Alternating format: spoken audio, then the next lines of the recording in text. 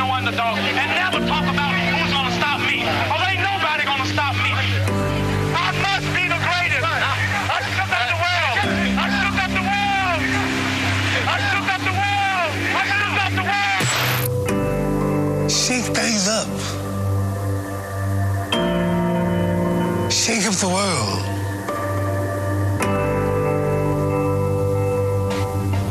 This is Linux Unplugged, episode 148 for June 7th, 2016.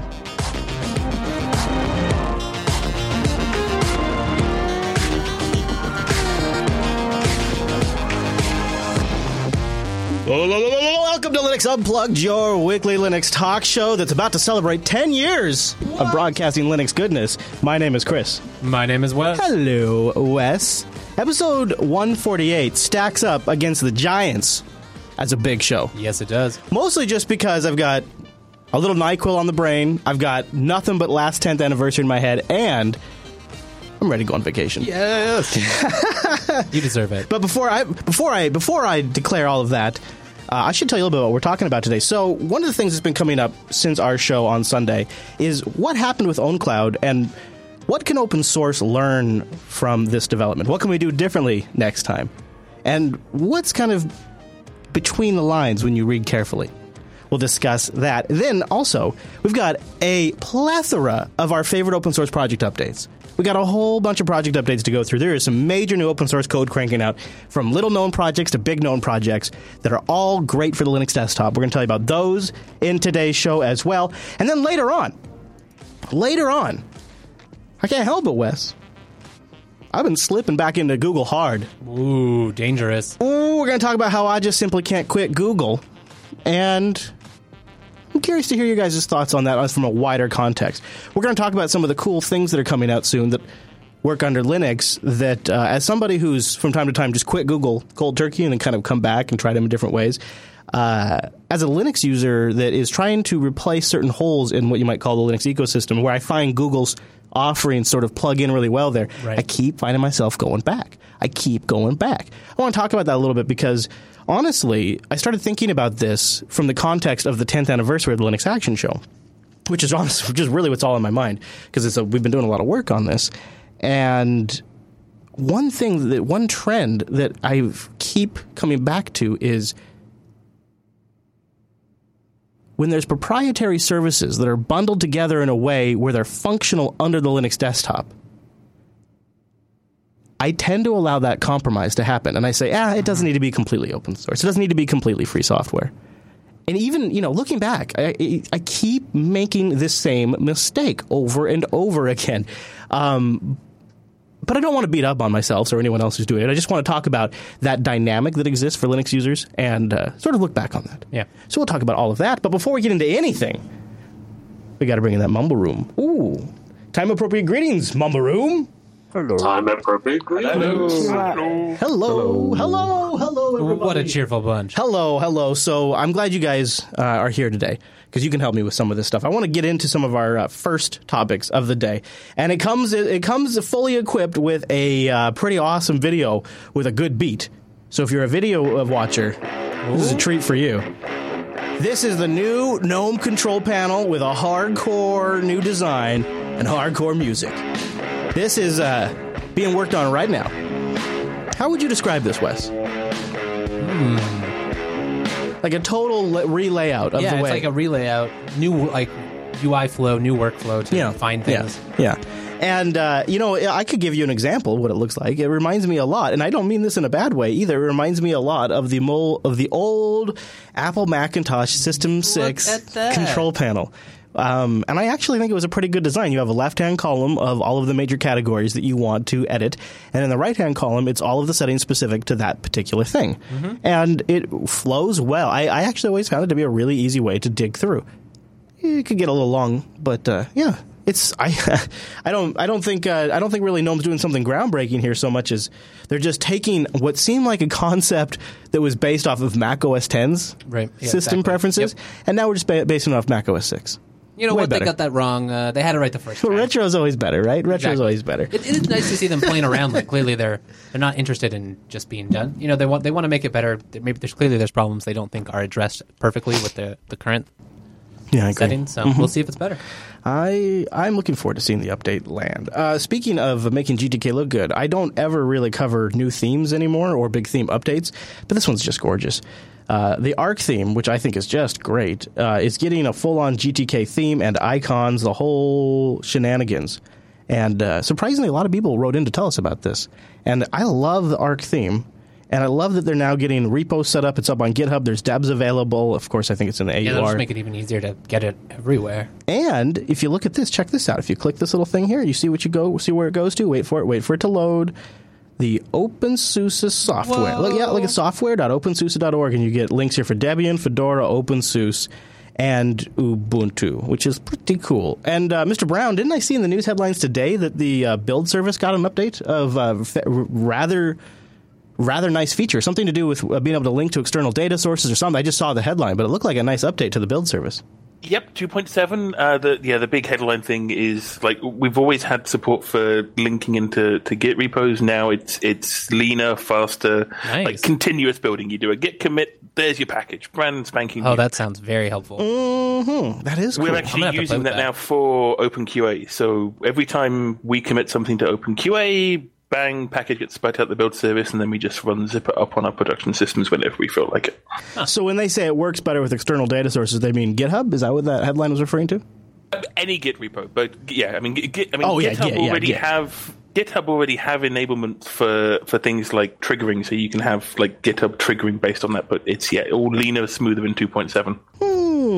Pretty cool. I'm glad to hear that's continuing on, and it looks like being used to some effectiveness. Do you think, Richard? Do you think that that's a better solution than something like AppImage or Flatpak? You think the two coexist? I think they coexist and they cater for different markets. Like for me, AppImage and Flatpak and stuff kind of really go for to stick with OpenSUSE terms, like your typical Leap user. Like you don't want to move the whole OS. I just want this one thing faster, newer. That's where Flatpak's going to be awesome. In a rolling distro like Tumbleweed, Flatpak's just a bunch of burden for no benefit, and that's where like OBS is really amazing. Mm-hmm. Well, I should mention before we go any further that we will be sticking to tradition, and we are drinking a beer with this episode. Yes, I should have mentioned Wes brought in Knee Deep Brewing Company.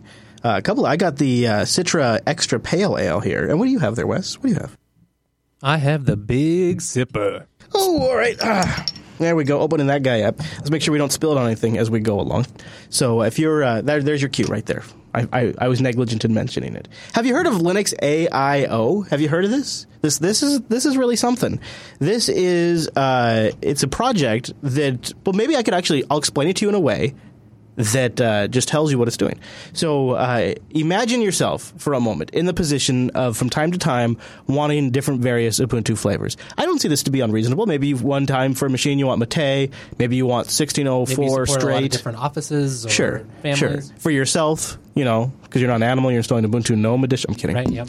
But that's a pain in the butt. It's a pain in the butt to download all those different ISOs. Well, check this out.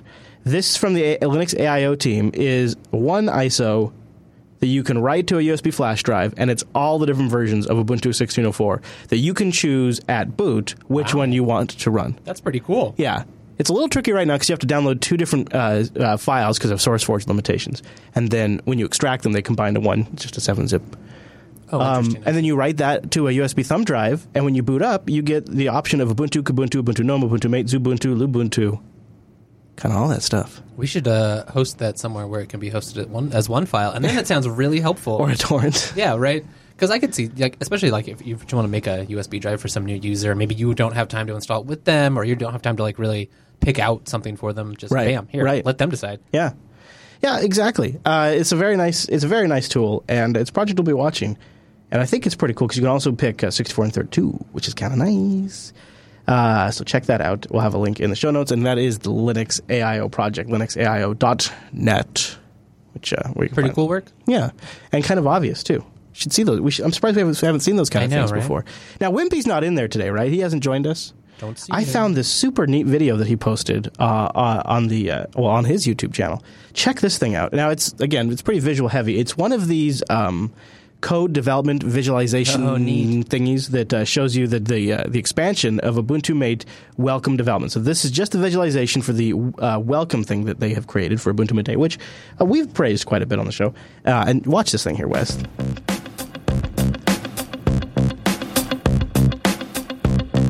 Isn't this a neat tool? Yes, it is. I love it. I love that. And it shows you that's so now we're into March of 2015.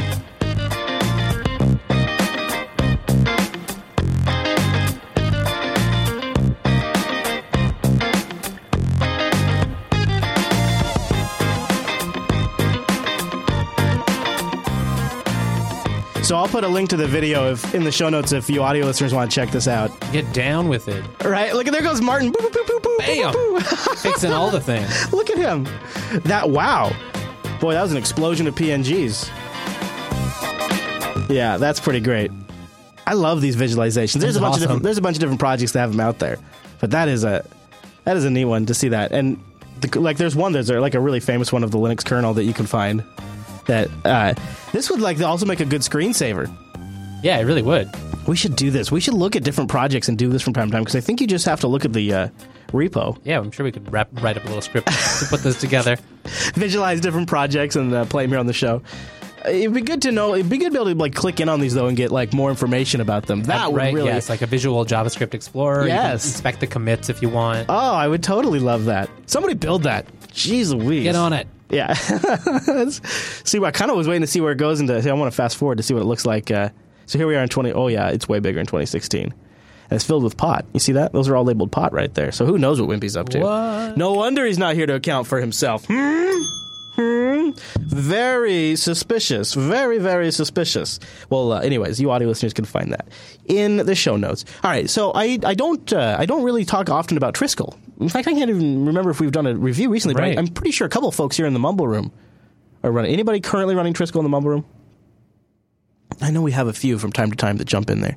And Triskel has made a pretty big statement. And I thought we would talk about this just really briefly. So the statement from Triskel is essentially boils down to it's not about ethics. Or I'm sorry, it's about ethics. It's not about technology or innovation. Just a friendly reminder, the post reads, for those of you that seem anxious for new releases of things like Chromium, Skype, Spotify, or maybe buying the most powerful computer you can buy, I recommend you watch Richard Stallman's Four Freedoms. I think many of you should remember that the point of free software is not about convincing the most shiny, or not about conceiving or getting the new shiny features. It's about your freedom. It's about ethics. I know shiny features may delight most computer users, but your freedom should be so important that you can wait a little for those things.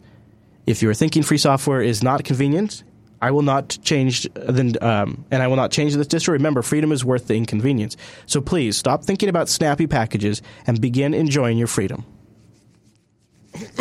Strong words. What do you think about that, Wes? What's your reaction when you hear that? Your honest reaction, is that out of touch in your estimation, or is that exactly in touch for a particular market? I think I fall more on the latter there. I mean, I don't use it, and I've obviously made compromises on the non-freedom end of things on my day-to-day life, and I'm okay with that. But they do have a point. I think it comes off a little bit like they're kind of cross-talking, like the people that are criticizing them or that they're perceived as being criticized aren't maybe really interested, and like they've already decided not to run that distribution. But I do think they have a legitimate point that like if you are really concerned about these things, then there are sacrifices you have to make. There are compromises, and you should be aware of it, and you should have software distributions that are ready to make those choices for you and won't be pulled in by the allure of things that maybe in the long run aren't worth the trade-off. I disagree. Go ahead. So I basically disagree with this statement of one reason. Debian pretty much by default is free. It has, the separate repositories and all the things. The only reason it's really not classified is because, it has the other repositories. And when you look at Debian SID, which is the unstable branch, you still get fancy new features. So I'm sorry. Really slow at it. Okay. All right. So that's a good perspective. I'm having a hard time. I'm having a hard time not finding this as sticking your head in the sand a bit and saying, well, don't. I guess it's particularly odd that the one they're picking on is snap packages. Yeah, no, that is weird. I mean, because it seems like a pretty solid security innovation and a pretty solid user experience innovation. I think at least the second one. I think the security one is being worked on anyway. I guess so. Yeah, I guess I mean when I mean security, I'm thinking containerized applications in Wayland or Mir, I suppose. So I'm thinking down the road. Sure, right. You're right. It is weird, Seems right? odd to me. Because if you care about freedom, security should be a concern as well. So there is an important angle. I guess where I draw the line is, and you can also distribute perfectly, free open source software with Snap packages, and if it makes it easier, then that's good for freedom, right? see, to me, the computer ultimately has to be a tool that enables me, and the free software is extremely important to that. But it also shouldn't be the thing that holds you back. So that's for me, anyways. I find it to be a very sort of thin line they're walking between irrelevance and. But then again, at the same time, I think if you have a core demo who that is the number one thing they want from their tool, I think it's right on point. Any other thoughts on Triskel before we move on? It's something we don't give a lot of mention to, and I actually think it's a pretty great project. I just don't think it really appeals to a lot of us here on the show for a lot of different reasons, and so we don't talk about it a lot. And I think there's a difference here too between like what they're trying to do, and you can definitely argue that their execution might not be good, right? Like maybe you don't need to wait for a lot of these things to be free as well. Yeah. So there's that difficulty as well. So my last comment on Triskel, I guess it will be, considering the free software distros, it's pretty much the only survivor. I'll give them credit for that. Yeah. But other than this, probably not. I don't have much insight on this, but there seems to be a dogma of thought from the Triskel project and from the Tails project that precludes them from sometimes considering really good outside ideas.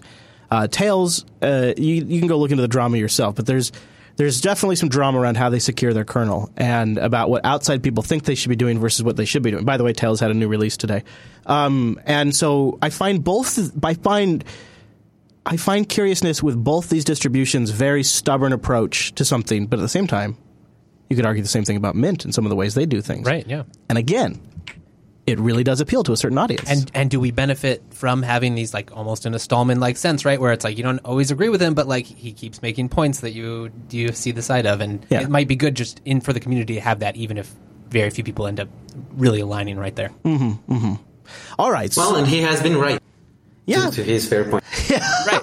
Yeah, it's hard to argue with long-term results. It really is. There's plenty of things he said that you could probably play back that don't seem right now in retrospect, but I think many of them were, at least the core philosophies of them. So yeah, if you're a Triskel user and you have particular thoughts on that story, let us know. Yeah, please come back, join our lug. Let us know what you think about it. Let me tell you about something I think about all the time, and that's Ting. I think about how great it is not to have to worry that the two big providers in our area keep coming up with new gimmicks. Actually, all three providers, and I don't have to worry about any of that stuff. I don't have to think about that stuff because Ting is super simple. And when you have a busy schedule and you just want things straightforward and simple, nobody beats Ting. Nobody beats Ting. Go to linux.ting.com. They have a very simple setup. It's $6 for your phone line. If you bring a device or you buy a device, it's $6 for that phone line. That's it. And then it's just your minutes, your messages, and your megabytes on top of that. linux.ting.com. It's really straightforward. There's no contract. There's no termination fee. There's no you get something free on Tuesdays, like gimmicks. It's just if you want them as a dumb pipe, they'll be a dumb pipe. If you want them as something that is your backup data service, they're that. If you want them as just a cell phone carrier, they're that. They sell everything from just the bare SIM cards to feature phones all the way up to the greatest, latest smartphones. Linux.ting.com. Go check out how someone who's looking at the wireless industry from a new perspective would reboot it with really good actual human beings for customer support. A fantastic, fantastic control panel. 2 networks to choose from, GSM and CDMA. I really, really think this is something you should look at. Linux.ting.com. Go there to support the show and save a little bit. And when you go to the Ting site and you want to jump around a bit, why not check out their blog? They're doing customer spotlights. They recently did some giveaways. They've done an Ask Zach recently about expanding customer support, tips on minimizing data usage. Linux.ting.com. Go check them out. It's mobile that really makes sense. And a big thank you to Ting for sponsoring Linux Unplugged. Thank you, Ting. Thank you. So, Wes. Now, I'm also trying not to be inflammatory here. But we got to talk about this. Firefox 47.0 is out. So the big things that we care about in Firefox 47 is VP9 codec support is turned on for users with fast machines, quote unquote. Quote unquote. Whatever that is. And YouTube videos now play with HTML5 video when Flash is not installed. That's a big, big upgrade. However, Windows users and Mac users also received a feature that Linux You mean users... the most important users? Maybe the most important feature, actually. It's that whole... okay, so I forget what the standard was, but basically Google was one of the companies behind it, and it was their effort to kill out Silverlight and things like that. Mozilla's incorporated the HTML5 DRM CDM component, you know what I'm talking about, Yes, that allows like Netflix Encrypted and media extensions or whatever. the encrypted, yes, thank you, the encrypted media extension. That so it allows you to watch encrypted media via HTML5 instead of having to use crappy Silverlight or crappy Flash. Nobody wants DRM, but it seems that enough of us want to watch Netflix and Hulu or whatever the crap. These are the trade-offs that we are making. Apparently. So Google's been supporting that for Linux for like almost a year now. Yeah. It's been a while. So long that I kind of forgot that Netflix used to be a hard thing to do on Linux, right? Like, yeah, that's the only way I was even reminded that it's still a thing is whenever Noah is visiting and he wants to watch Netflix. It's the one thing he uses Chrome for, and I always laugh at him for it. Yeah, it's super adorable that this hardcore Firefox I love user, you, Noah. hardcore Firefox user has to install Chrome on every machine, and so what the hell? I mean, seriously, straight up, what the hell? If Google could deliver this almost a year ago, I swear this is also not the first time that Firefox is shipped with features that don't work on Linux that Chrome nailed a while ago. Do you sense this? I do. But I do wonder, given their position and the slope of said position, I wonder if they just don't, are they spending this trying to get this out sooner than, would it be better to do a limited release and get Linux later than wait for the Linux and do it all if they really want this to be competitive? I'll tell you what I think. Because if I can't watch Netflix, it's like if for a lot of people that's a deal breaker. Yeah, it's a totes deal breaker. But if the whole Linux, I don't know how that breaks down. Like Linux market share on Chrome versus on Firefox compared to their other user bases. Yeah, it's interesting. I bet you it's pretty high, even though most distributions ship with Firefox as default. Right. I bet you Chromium is pretty Chromium. high. Yeah. Here's what I think's going on. I don't think it's because Mozilla doesn't love Linux, although I think they could be trying a little harder. I'm a little disappointed, to be honest. But I don't think that's actually what it is. I think it's Mozilla getting their asses handed to them by Google. See, the things that have been happening, like the encryption extensions for HTML5 video, and a lot of the changes in the whole arena there, other specs as well, have all been pushed by Google. Yep. And Firefox playing catch-up. Mozilla has, in some cases, like with OpenH264 and H264 support in general, they drug their feet, and it wasn't until Cisco came along and bought up the licensing and released it under a compatible license, and then worked with Mozilla, this is my understanding of the situation, that we actually got a decent OpenH264 implementation in Firefox. Right. Thanks to Cisco doing something for the good of everyone. But even until 47, you didn't get HTML5 playback on YouTube. And it'll still use Flash if you have that installed. Right. So why aren't they pushing the agenda forward here in a way that would seem to be taking this by the lead instead of they're always now trailing? This seems bad to me. This seems like a really bad sign for Firefox. I think there are issues with Firefox than just Netflix. I noticed that Firefox doesn't even work properly with GTK anymore. So it doesn't scale together with GTK. So when I install Ubuntu on my tablet, I have an x86 tablet, and I want all the fonts to be bigger. I want all the buttons to be bigger, so everything works on the touchscreen, right? On Chrome, everything scales properly. On Firefox, it doesn't. Chrome works very well, or Chromium works very well with touch devices and touch screens. Firefox doesn't. For me, this is a much bigger issue than something like Netflix, which is a single website, and support for touch devices, which there's more and more of everywhere. Yeah, this affects everything that you do with the browser.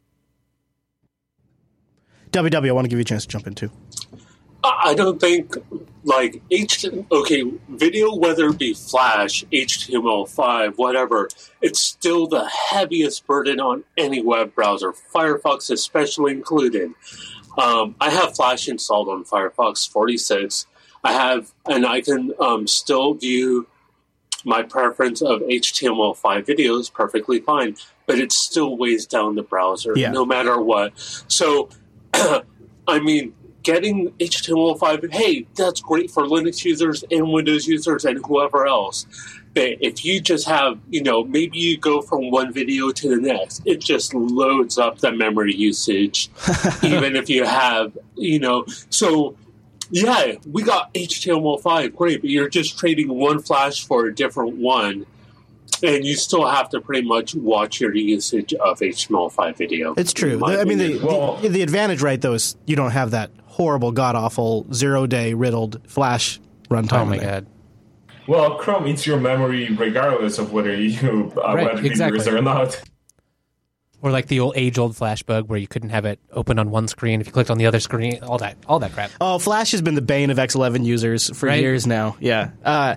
So my take on this whole thing is, if this continues to happen, and I'm not, and I would really love for someone who really thinks I'm wrong to speak up, because what I'm worried about is Firefox slowly slipping into a lot of little scenarios where Firefox just isn't kind of going to work for that job. Now, and the more you have, that kind of snowballs. It seems like they catch up at the same time, but at the other, like, there's one thing I have seen, like there's stuff for web extensions that seems like they're kind of pushing the ball a little bit. But if Rotten Corpse is in here, I think he would be disagreeing with me because he's a Firefox fan. But Richard, I haven't heard from you. Are you particular for Chrome, Chromium, Firefox, and do you feel like you disagree with with the direction we're taking this?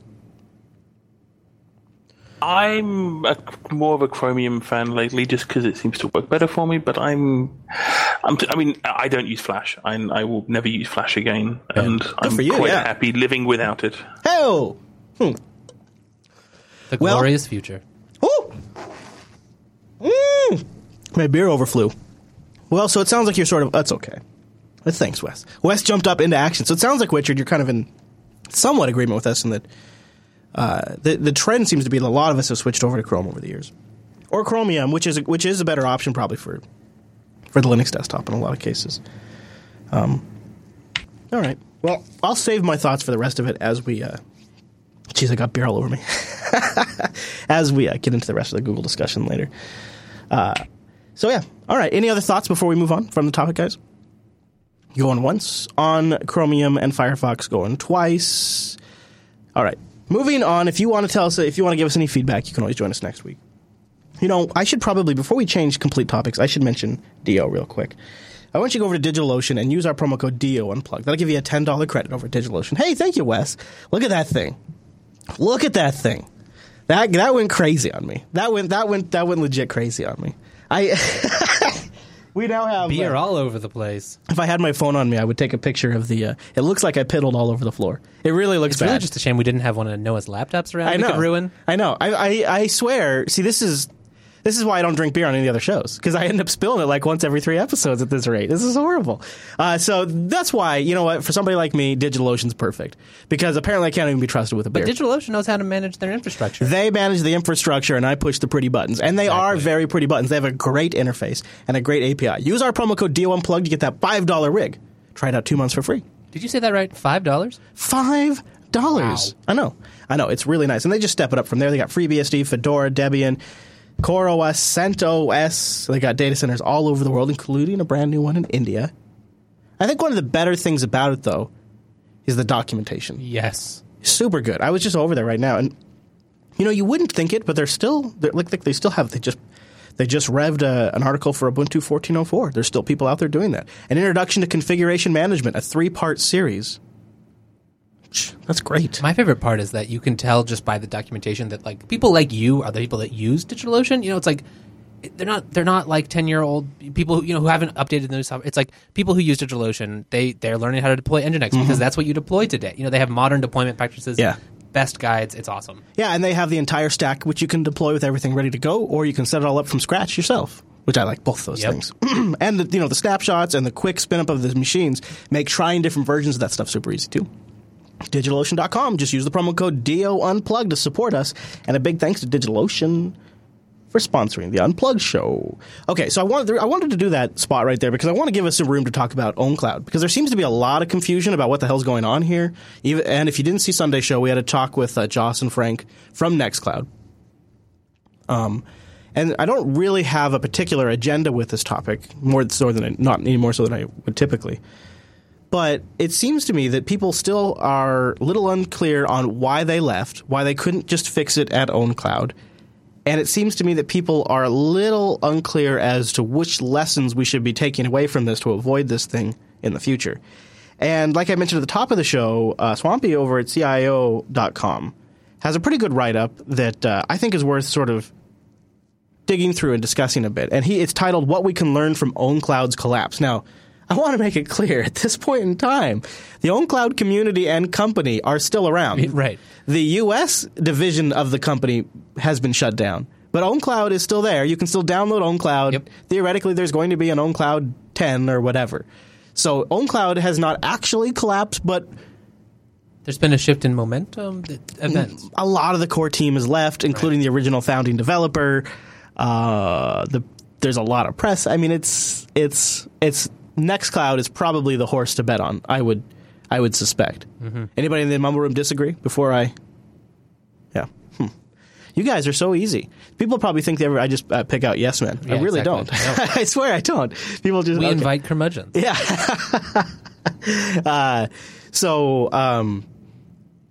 My take on what we could learn in a moment. But first, I just wanted to clarify a couple of things on why it happened, I think. Based on my reading of our chat with Frank and Joss, and based on the reading of this post here. A couple of things that stood out. Let's start with what was really the obvious one was investors seemed to be a problem. And I think if you read between the lines, what they were saying is that a lot of OwnCloud's features were held back because developers had to convince an investor in 30 seconds. And every conversation led to a comparison with Dropbox. Which make it sound like these lead developers, in particular, the people that we're talking about here, like, if you're constrained in that way where you feel like you can't do what the community wants and what the people who are really interested want, that I could see how that would be very frustrating. Yeah, basically the investors go, Dropbox doesn't do that, so we're not going to do that. Will that make us money right now? No? Yeah. Yeah. This is when MariaDB left Oracle or MySQL. Right. Very much so. I think there's some lessons there, too. Swampy writes, no matter who you talk to, from SUSE to Red Hat to CoreOS, every company that has built its business around open source values the community the most. The community is what creates their projects. They have to strike a very fine balance between business needs and community needs, and that balance seems to have been tipped at OwnCloud. The announcements of OwnCloud Foundation was met with criticism from the open source community, which saw it as proof that the company was still trying to be in control. For example, OwnCloud Inc. had the majority control over the foundation, which gave them the power to expel any community member. Yeah. Doesn't make it feel very much like a community No, it project. doesn't. Richard, he name drops SUSE there, and OpenSUSE is, you have to agree with that statement, I would imagine. Every company that's built its business around open source values the community the most. He goes and talk about that they did not understand how to put community first, and in like a dramatic sense, in a sense that sometimes would perhaps not lead to greater revenue, but would lead to a greater community. Do you have any thoughts on that particular aspect of this situation, Richard? I think the heart of Swapna's point is accurate. I mean, I don't know enough about the OwnCloud situation to say, did they get that totally wrong? I mean, I think there's lots of different factors at play there. But the core message that if you're going to be doing any kind of open source business, you can't forget about your contributors. You can't forget about the developers. They're the heart and soul of the whole thing. And you have to find some way of striking that balance between the two. And if you get that mix wrong, then stuff like what we're seeing with OwnCloud and Nextcloud definitely is the kind of thing you'd expect to see.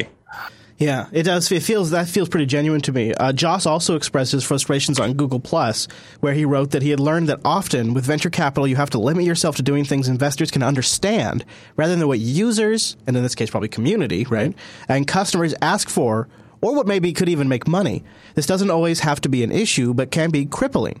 And it's frustrating because management ends up forced to make short-term decisions that they know are bad. This is why business angels are better than venture capital. Yeah. Yeah, it seems particularly that venture capital and open source are very rocky. Sometimes at odds, yes. Yeah. And I mean, they screwed diaspora, really. Yeah. Venture capital killed diaspora. that is true. Yeah, diaspora did get the wiener. The situation was a little bit different with the Attachmate Group and therefore SUSE and therefore OpenSUSE. But I mean that worked out pretty well. Well, but do you look at that as an investor so much, or do you look at that as a parent company that sort of has strategic alliances or alignments, I should say? But the Attachmate Group was primarily VC-ish, investment group backed. Not anymore. That's all Micro Focus now. That's a public company in the UK, completely different structure.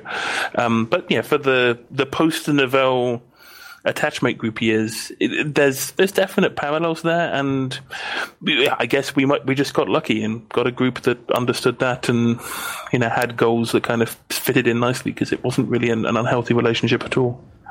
Yeah, it does seem like it's worked well.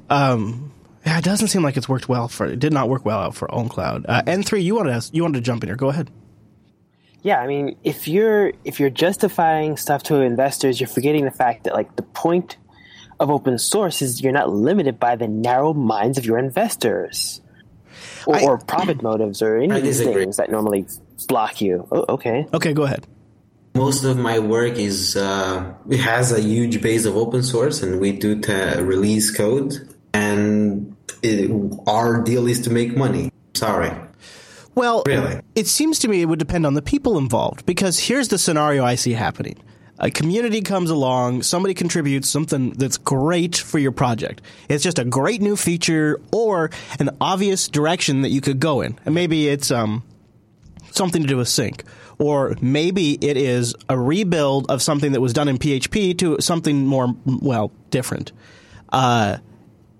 And you go to the investor, you say, look at this great new code that somebody's brought to us. If we spent time expanding upon this, we could really build this into a super serious feature. Right. And you could see the investor going, take some third-party code and alter our trajectory and our plans because of something that somebody in his basement put together for us? That's a ridiculous idea. You could see the way they would look at that would simply be, that's impractical. We shouldn't, that would be irresponsible.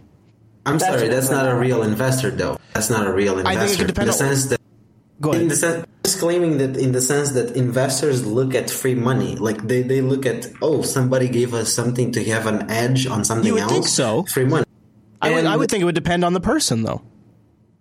And honestly, there is the other side. Like, if somebody just contributed a piece of code to your project and you have a vision, and that's going to derail your vision, maybe you should be focusing on why you had the first vision in the first place. Actually, it's part of sane planning to do what you set yourself to do first. Then this side away from it. You have to have room to do that, but it's part of being, an actual team that can produce results. It's not just about investment. You, as a project, you have to set goals and to meet those goals. Otherwise, you fail to everyone you committed to. Sure. Indeed. I should have said monetary investors or, VCs instead of, because you can invest code too. Sure. Yeah, I think Dard hits a really good point, and I think this is like full-blown Richard the individual conspiracy theorist going on here. I know nothing about this, but like if you look at like some of the graphs that come out from the GitHub from OwnCloud, you see a period back in like 2014 where like obviously OwnCloud Inc. was doing all of the work. There was no community, there was no momentum there. So in that kind of environment, I can imagine an investor going, well, we're doing all the work. We can't we can't rely on this community. So, it makes it this foreign, unreliable entity. And you think in sort of traditional software development company terms of what do we do? What do we control? Sure. Blah. And I guess this goes back to the earlier point of which Swapnil made, for this to all work properly, happily, and healthily, you need to have that balance between community and company. Yeah. So if you have the community who are, doing a significant portion, doing the majority, then that story to your investor becomes completely different of, we have these guys who are basically giving us free stuff and we pay nothing for it besides maybe a little bit of sponsorship here and there. This is awesome. It makes us millions. There's no funder in the world who isn't going to buy up that idea. I suppose so. But the community has to have, it has to have maturity, strengths, credibility that, if you look back at OwnCloud back in 2014, there's a clear sign that wasn't there then. Yeah, that's a great point. Skookie, you make a point about the corporate perspective in all of this. Well, okay, so on one hand you have, there's never been a more litigious time in terms of from a corporate perspective to build in to bring in open source libraries and code into any sort of, real project that you want to package, because now, all of, you know what I'm just talking look at about? all the stuff around Android and all of the patent wars that we went through and all of the cross licensing and even the Oracle versus Google stuff going on. But by the same token, I think what we're kind of talking at cross points here in the sense that the power of free and open source software is that we adapt where a need is presented. We fill, we move, we fix where larger corporate, blah structures do not want to blah. Yeah, and also I would say we also stay focused in areas that are no longer sexy and marketable to large companies. Absolutely. Yeah, no, totally. Well, the thing is, we fix problems. And what I mean is you have a crazy use case, X. Well, fine. Microsoft isn't going to fix that or come up with some sort of solution for that for you. Well, that's why free and open source blah is so powerful, and that's why this is the first I've heard about OwnCloud. This is really depressing. Oh yeah, you got to check Sunday's Last. We covered it all in there. All right. Any other thoughts from the Mumble Room before we move on? Okay. So this is all interesting. It's funny how even when unplanned, there ends up being a thread that sort of connects the whole show together. Right. And I want to kind of wrap that thread up in the next segment. So this is a perfectly natural spot to stop and say thank you to Linux Academy for sponsoring the Unplugged program. I love this sponsor.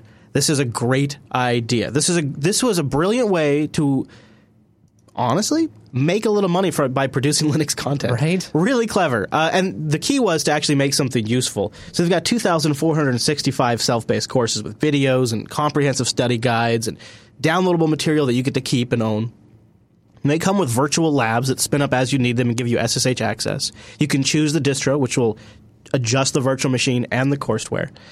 I think probably the key thing to Linux Academy, though, is their insight into the community, because they are Linux enthusiasts and users themselves. And part of the reason they created the Academy was to promote Linux adoption. They follow the trends extremely well. They had stuff on containers when containers were just brand new. When the big switch from IP tables was happening, some of the first courseware here at Linux Academy. They follow this stuff super closely because they are Linux users themselves. They have instructor mentoring available, which is fantastic for this level of courseware. They have graded server exercises, which will help you with your test anxiety. They have some of the best courseware out there on the topics they cover. They've hired staff recently. They've gotten some funding, and they are doubling down on making sure their back catalog stays relevant, which I think is brilliant. Yes. As well as researching future topics and building new features into the platform all the time. Your membership is constantly getting more valuable. Start by going to linuxacademy.com/unplugged. That'll give you our discount. They've recently restructured their pricing to a really simple, easy to understand format, and you get a great deal if you go to linuxacademy.com/unplugged. Whether you're looking for something like the Red Hat certified courseware to understanding Android development, they've got it, and they've got great courses on it with instructor mentoring available. linuxacademy.com/unplugged. Thanks, Linux Academy. You guys rock. It's a nice resource. It's a great resource. It's really kind of nice to have a resource out there like that and to have them want to be sponsors on our little podcast. Thank you, guys. Now, I got to talk about something that – so I'm getting all reflective because of the 10th anniversary. Perspective. And we were talking like, hey, should we do like, hey, let's talk about something that we thought is just the funniest thing over the last 10 years, or the biggest dramatic thing, or some of the big stories. We just would kind of do them here as a little fun to do segment. And I started thinking about it. I said, John, if there's one thing that's haunted me for the last 10 years is that I keep slipping into services. I've managed, I feel like, to pretty much free myself from proprietary software in my daily life. And in 95% of my media production. It's getting way up there now. Like, I'm feeling really good. But when it comes to services, specifically ones that I'm actually a little paranoid about, and you know who I'm talking about. I'm talking about the Googs. Google, honestly, I think we don't spend enough time conceptualizing how much they actually know about us. Mm-hmm. When I hear people talk about Google Photos, I don't know if they fully realize the amount of data that Google can get when you take family pictures and then have them back up to Google Photos. Google has the capability of analyzing the emotions on your face. They have the capability of analyzing those faces to see what other people are in your social network. Not your fake online social network, but your actual real social network. Because you're taking pictures of people and they're associating those with your account. They have location information in those photos. They have the phone information, like what model it is, so they can see how often you buy new phones. I mean, there is so much information out of every single service that they get. And if you ever want to know, you can just go look at your Google dashboard and be sort of blown away by all of the stuff that's in there. My favorite one is like going to the voice activity page because they record every voice command, and that's big for me. I do a lot of dictation because I'm a horrible speller, often because I got my hands You're very busy. And I also will use the OK Googs feature to search for stuff. And sometimes I even use it because if I can't find it on any of my home screens, instead of tapping the application drawer and bringing up all the apps, I'll use the Google Launcher to just launch the application. And it's so creepy when you actually stop and realize that they have all of that. So here's me yesterday at 7:04 p.m. Wait. Okay, Google. Open the new Egg app. Creepy. What's creepy is there's a good second before I even say "Okay, Googs," right? Yep. And here again. Okay, Google. Open the Twitch app. So you can hear my kids are watching DuckTales in the background. And here I am again. Okay, Google. Best Twitter app for Android. I barely even remember doing any of these things. Did you find that app? Here I am talking to my Android TV. Hydraulic RV slide maintenance. I was looking for YouTube videos. The audio quality is horrible on that one. Wow. You just go through your Google dashboard, and it's remarkable what they know about you. It's really stunning. And that means that, they can do whatever they want with that, right? They can break down how your voice works. They could be building samples. Whatever makes sense. Another example is I have Google Now turned on, which I find to be very valuable as you start to use it more. And I have an Android Wear watch that has Google Fit. And when you enable Google Fit, you turn on an extra layer of accuracy for your GPS tracking. And so it literally tracks me so closely now that it knows when I cut across a driveway versus going down the pathway. It plays it all back through the Fit application. And to that degree now, they have noticed, Google has, that I've started taking certain side roads on my home route. And now it has begun giving me my estimated time of arrival using these side roads that it would never map you if you didn't go that way. Yeah, because the route I originally started taking was the way Google Maps sent me the first time. And then as I learned the area, I started taking side roads that I prefer. And now it is automatically, when I pull up my Nexus here and I look at the Google Now card, it'll automatically represent my preferred route. Right. And that data probably goes into ways, and now they recommend it to other people too. It is weird because I find myself fascinated by some of the advances that actually have proved to be, over the last, I would say, year or so that I've really been experimenting with Google Now, actually useful. Right, about a year, 2 years ago, it didn't really feel. You're okay, great. Yeah, I'm at the mall. Yeah, fun. It seemed obvious. Exactly. And I think it sucks that it's mostly only on mobile. And so if you really want to take advantage of it, you have to be on a mobile device. However, it's gotten really good at guessing what kind of news stories I like to Yes, follow. definitely. It's gotten really good at looking at my shipped packages and telling me when they're going to arrive.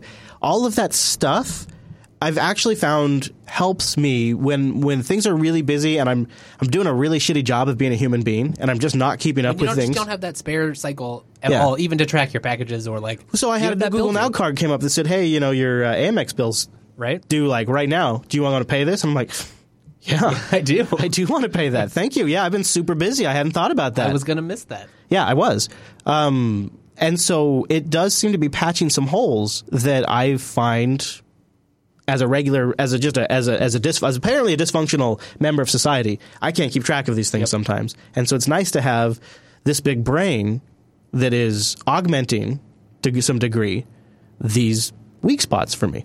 However, when I think about the amount of data they are collecting on me, all of my email, all of my text messages, all of my location information. I'm just looking at my location history right here. Yeah.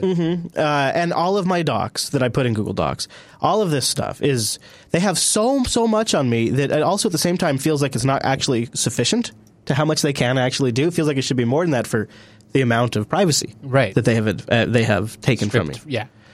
And so I look at this and I think, how come now 10 years into doing these shows, I have not gone why haven't I not become a hardliner on this? Why have I not drawn a hard line that says I just refuse to use these services? Why am I not a Triskel user? Why, what is it about? I feel like I am being irresponsible in a way. Like, I feel like part of me legitimately knows that they are probably building a profile that is much deeper and richer of me than I can probably even conceptualize. Right. I mean, let's look at the resources they have and all of the information and data input they have, especially when you start using an Android device and Android Wear, and it's constantly monitoring my steps, my heart rate, and my location. And it's about the best tracking device you could hope to design right now. Yeah, and when I do voice commands, which I do all the time, they're capturing my emotion at the time. They're capturing my kids in the background, the voices that are in there. When I take photos on my Android device, they're automatically uploaded to Google Photos. Right. And I can type in Dylan hugs, and I can see every time I took a picture of Dylan getting a hug. So they understand what a hug is. Yep. So I don't think I'm even conceptualizing fully how much they know about me. And yet, even knowing that, and knowing the downsides of getting locked into proprietary closed systems, even all that, I still find myself slipping into Google services all the time. I feel like I'm crazy. Skooky Sprite, am I crazy? Of course you're crazy. Are you out of your mind? Like crazy for like the fact that I don't know. I've been listening to Jupiter Broadcasting for 3-4 years now. And yeah, every time you have this moment of reflection, everyone in the audience is like, yeah, Chris, you are the product. You are just realizing this and you work in the tech industry. That's the problem. I mean, look at you though. You have the Amazon Echo. I have the Echo, but the Echo, okay, so here, there's a big difference. The Echo doesn't follow me around. That's one thing. The other thing is fine, Amazon, I buy everything through Amazon anyway. I got nothing really to hide from Amazon. Amazon doesn't follow my traffic, to work and blah, blah, blah. But anyway, have you looked at how easy it is to spot two people in a cloud?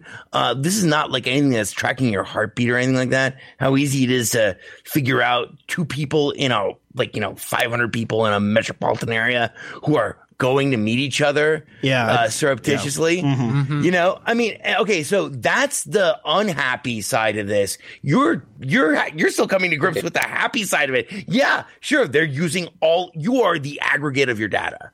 You are an advertising product. So that's not even the thing that I was claiming to be different. I guess one of the reasons I'm able to step aside and not get so much sucked into those services is basically because I can and try my best to shut down on news. So I consume my news from, curated sources, which tend to have already, freedom and perspective and things like this. And I still participate in the show. And on the other side, because you are collecting information for the show, you are exposed to all of the cool features and the cool things that are coming out. You have to talk about it. So you're like, all right, I did the research, I did all this stuff. Let me try it out so that I have a first-hand experience. And now you're sucked up. That is actually your point is pretty valid, because the entire reason I went back to the Nexus platform was to try out Android N so I could have an educated opinion about the current version of Android. Because people, I think, often consider me a Google basher, and I try to weigh the good and bad of every situation, and I think there's things that Google does that are awful, and I think there's things that Google does that are actually fairly compelling. Right. And so I think N, honestly, if you put some of the current performance issues aside, and I just talked about it in yesterday's Tech Talk Today, is a super solid release with really great security features. And I thought, okay, well, I got my Nexus 5 back from Noah. It's time to give this a go. Absolutely. And then that, one thing led to another. Now I'm all in. Now I'm all in again. We always knew you were an Android fiend at heart, Chris. You can't always take that reflection moment to cut it off completely. Yeah, but you have to gain the courage to actually, when you are in that momentum, to cut it off. Not just to deactivate the account, and delete the account. I think that's the problem, is I actually am feeling like maybe I'm going to continue to go all in. I think I'm starting to feel like it's worth the... I guess I'm starting to... I should say this differently. I'm trying to conceptualize what the absolute worst case scenario is. Right.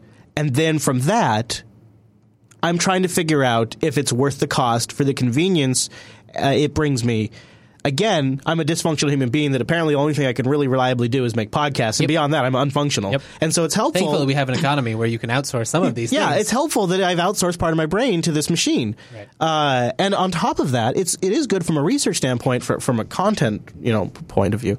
But I find myself considering going further with it and continuing to just go further down the rabbit hole. And that's, I think, what's really alarming to me. And not like... I tell you, I've tried to conceptualize the worst case scenario. Yeah.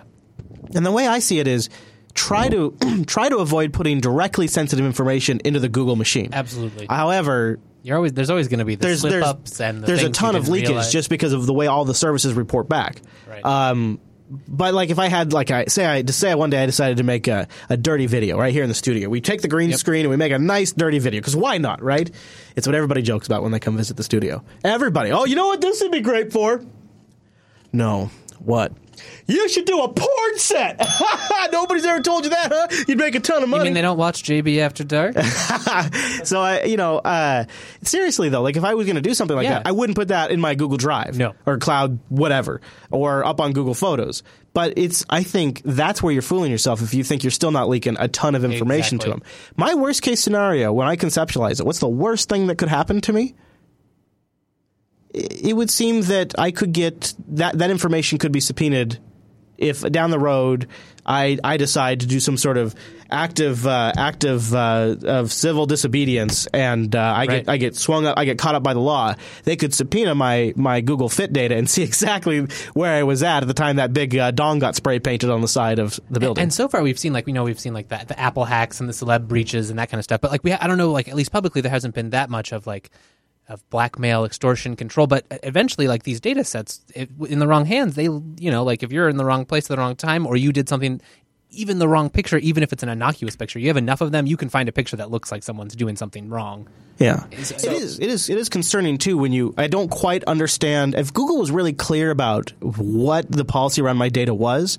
For example, like go Google how many times Eric Schmidt visited the White House. Why is Eric Schmidt going to the White House all the time? What kind of relationship is between Google and the federal government? And is that something I should legitimately be concerned about, or is that just conspiracy bacon? If they would just be super clear about this is the way we use your data. So you can make the trade-off yourself with full knowledge. Yeah. It also brings up to me like the larger question of, as tech literate people, like where do you draw the line between hosting your own stuff and outsourcing that to other services? Right. Because it's like we all have those skills, but when is the right trade-off? Yeah, go ahead. I have a crazy proposition. There's this project Ethereum, which is based on the blockchain concept, but the mathematical pretty much function that has to be solved for the blockchain to work is actually random operations, a random operation of any type of software, which essentially means that you can distribute your applications. So eventually we can get the Google compute power on all distributed machines. It's not going to be as fast, but then you can maybe you buy DigitalOcean, for example, and put it running a node so that you have a little bit faster response. Now, then you solve that type of scenario. That's the blockchain. That's an interesting solution. Blockchain means we talk about it. Popey shows up. Popey, you were going to make a comment about Alibi. Go ahead. So, like, you're looking at it from the negative point of view that they've got all this data and, you know, they could correlate some data about you in a particular place at a particular time. But the flip side is that could actually work to your benefit. Sure. Like if someone in, you know, a town near me with fitting my description, you know, looks a bit like Elvis. The good smelling fellow. Right. Yeah, sounds a bit like a robotic device you've got on your desk, you know, all those kind of things, right? Then I could Arch Linux. uses Arch Linux, you know, all these things are dead giveaways that it could be me. But I also happen to have maybe an Android device nearby that I'm using Mozilla Stumbler to report my location to help the Mozilla project. I'm using Ingress, the game, when reporting my location in that. I'm using Google Maps. I'm sending messages via Telegram, which I'm getting my IP address. So there's like 10 or more apps on my Android device that are actually my alibi. So when something goes wrong, you know, I can call on potentially those people with a request for my data and prove my innocence that I wasn't at the location where the crime occurred. The difference is you are in Europe and you can make that request. Unfortunately, our US friends don't have that ability. Yeah, well, that's the problem with, you know, separating away and becoming one of the separate colonies. You know, they should have not done that. You know, I tell you, the other thing that struck me, too, is if I'm going to worry about Google, then I probably should be crapping my pants about the credit card companies and the carriers. Because they got their fingers just in there, too. Yeah, and they're doing, you know, super cookies where they're monitoring all of your web traffic, or in the case of the credit card companies, they're selling your data to data brokers, what you buy, where you buy it, how much you spend. All of these things are happening and it's a big industry around it. Huge industry. And they do not, trust me, when it comes to respecting privacy, not at the top of their list. Nope. Yeah, and I might change my tune because right now the UK government are debating the Investigatory Powers Bill, which will enforce ISPs to record for a year or more every website that I visit. So I'm probably going to make some changes in my life as a result of that, because I'm actually less worried about Google having access to all this data than I am my own government. Well, that's actually why I worry about Google, is because it seems like it's just one national security letter away. Yeah. Which is concerning for all services, really. That's not a Google-specific one. It's just how much information do they have. Popey, what kind of changes? VPN? What would you? So I can already, like, my employer already provides me with a VPN. So, and I could potentially enable that on every device, or I could do it system-wide on my network at home and route all my traffic through that VPN. That would help. I might consider using Tor. There are some really nice Tor apps for Android, for example. We don't have any on Ubuntu phone, but I do on the desktop. So I'm certainly looking into these things if this legislation passes. I bet. Before we wrap up completely, I thought, you know, looking back the last 10 years, this seems to me, for Linux desktop users, to be a big the services aspect. We could move over to a free platform and then end up locked into a bunch of services. Just that's not something we haven't talked about, but looking back at the last decade, something that seems like a bigger problem than it's ever been right now. Really and I feel like I'm in the middle of it. Popey, before we wrap up, I saw in the G Pluses that you have one of them, their Raspberry Pi Nanos. Is that what they're called? Pi Zero. Pi Zeros, yes. Right. Pi Zero. Well, I was thinking it'd be a fun little piece of kit to get it. What have your thoughts been on it? So I have a couple of them. I have one, the original Pi Zero when that first came out. Yeah, okay. And then this is the second generation Pi Zero, which has a camera connector on the end. Right. And they're both destined to go in small projects. They're not really designed to be desktops. They're not designed to be media centers or anything like that. My goal is to put them inside something quite small, but I have some plans and I have some things in pieces, but I haven't quite decided exactly what to put them in yet. I say robot body parts that connect back to a Mycroft head unit. Yes. Walking around. And the only command it accepts is to watch the JB live stream. There you go, Wes. All right. So we'll probably be screeching to a halt here because I got a telegram from Mr. Chase Nunes a little bit ago. Yeah, Chase Nunes? Yeah, he is en route right now. It's a big day here. Wow, he's only like 30 minutes away too. It's a big day here in the US of A. So yes, it is. We're going to switch gears over to our Unfiltered show here in just a moment. So before we wrap up, I just wanted to say that if you are around on Sunday, we would we would really love if you'd come and visit us at jblive.tv. Some sort of huge show. Well, we're looking forward to it. I'll tell you this. We're doing a couple of things that I've wanted to do for a really, really long time, and I think they turned out pretty fun. So, yeah. We're doing that on Sunday, and there may be a few things that are worth turning up live for at jblive.tv. You can get it converted to your local time at jupiterbroadcasting.com/calendar. Now, this show is on Tuesdays, Wes. Did you know that? Yes, I do. Yeah, Tuesdays. You can join us live. You can hang out in our best day. Yeah, you can hang out in our virtual lug and also in our chat room. You can find that at the calendar page as well. linuxactionshow.reddit.com is where you can go to submit topics. Like, a lot of times we'll look for open source spotlights. We go out and scour the web. Yeah. A link roundup. But one of the if you things guys have stuff you want to talk about, let us know. Yeah, one of the things that helps is that subreddit, linuxactionshow.reddit.com. Feedback at jupiterbroadcasting.com/contact. Just choose Linux Unplugged from the drop down. You can follow me on the Twitter at ChrisLAS. Are you on the Twitters, Wes? Oh, yeah, at What? Wes Payne. Who knew? All right, everybody. Thanks so much for tuning in this week's episode of the Unplugged program, and we'll see you right back here next Tuesday.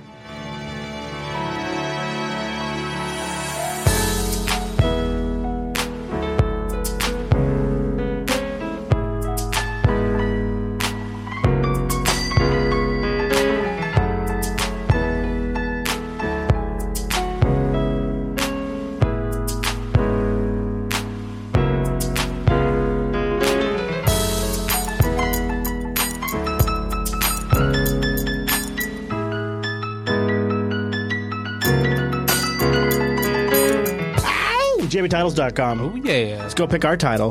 Thanks, Gist. Thank you, Mumble Room. Thank you, everybody. All right. Bobby, it was nice of you to join us. Towards the end there. I'm glad you made it in. Yeah, sorry I dropped in late. I'm just glad you made it. Catching up with a friend on Mumble. And good for you. That's a good thing to do. It is. I was happy you made it. There we go. So, JBTitles.com. Mind on my cloud and cloud on my mind. That's pretty good. It's super long, but that's pretty good. NSA endorses Googs. You like that one there, Wes? Mm-hmm. The money and my cloud. Chris Lasko's Alex Jones. I don't think so. You just go. You just go look it up. Just go look it up. I'm not saying. I got the documents. You haven't got the croaky voice for Alex. I got the documents right here. It's real. That mustache. Mustaches. And now I think about it, when I did the recording of the voice for the Mycroft, at no point did they ask me to go. That is worrying. Did they have you repeat mustaches in various different ways though? Because that's what's important. I am the world's biggest lightweight. Yep. Oh man. So I've been fighting a cold. But it's been one of those things where it's instead of getting like really, really bad on me like they used to, it's just sort of been real mild now for about 2-3 weeks. And I've been working crazy hours, so I think maybe I just haven't really had time to heal necessarily. So yesterday I started to suspect, well, maybe it's allergies. So right before we started Tech Talk today, Angela's like, take this Zyrtec. And I'm like, this is non-drowsy, right? And she's like, yeah, it's absolutely non-drowsy, which I believe. I take it. 2 hours later, I'm asleep. I could not. I was out. So then I woke up after a few hours, still felt sick. I'm like, oh God, I don't feel good. And now I'm not tired because I slept. Right. So my lady's like, here, take some NyQuil. I'm like, oh yeah, okay, that's a great idea. And I'm like, this has got a decongestion in it, right? Because I would love to be able to breathe through my nose. Yes. She's like, yes, it does. So I take the NyQuil, down the NyQuil. I don't get particularly sleepy at nighttime, although I did sleep solid all night long.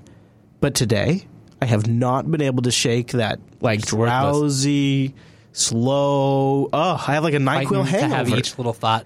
And yeah, exactly. That's a good way to put it. And like I'm reading, like it's not supposed to last like this long. Why does that happen to me? So I tried going for a walk, got some sunshine, took a cold shower, tried to take a nap, although I couldn't fall asleep. Did all those things, still barely made a difference. So it's good to have caffeine. Yeah, absolutely. So I'll probably pass out during Unfiltered tonight. That's fine. Yeah, that's good.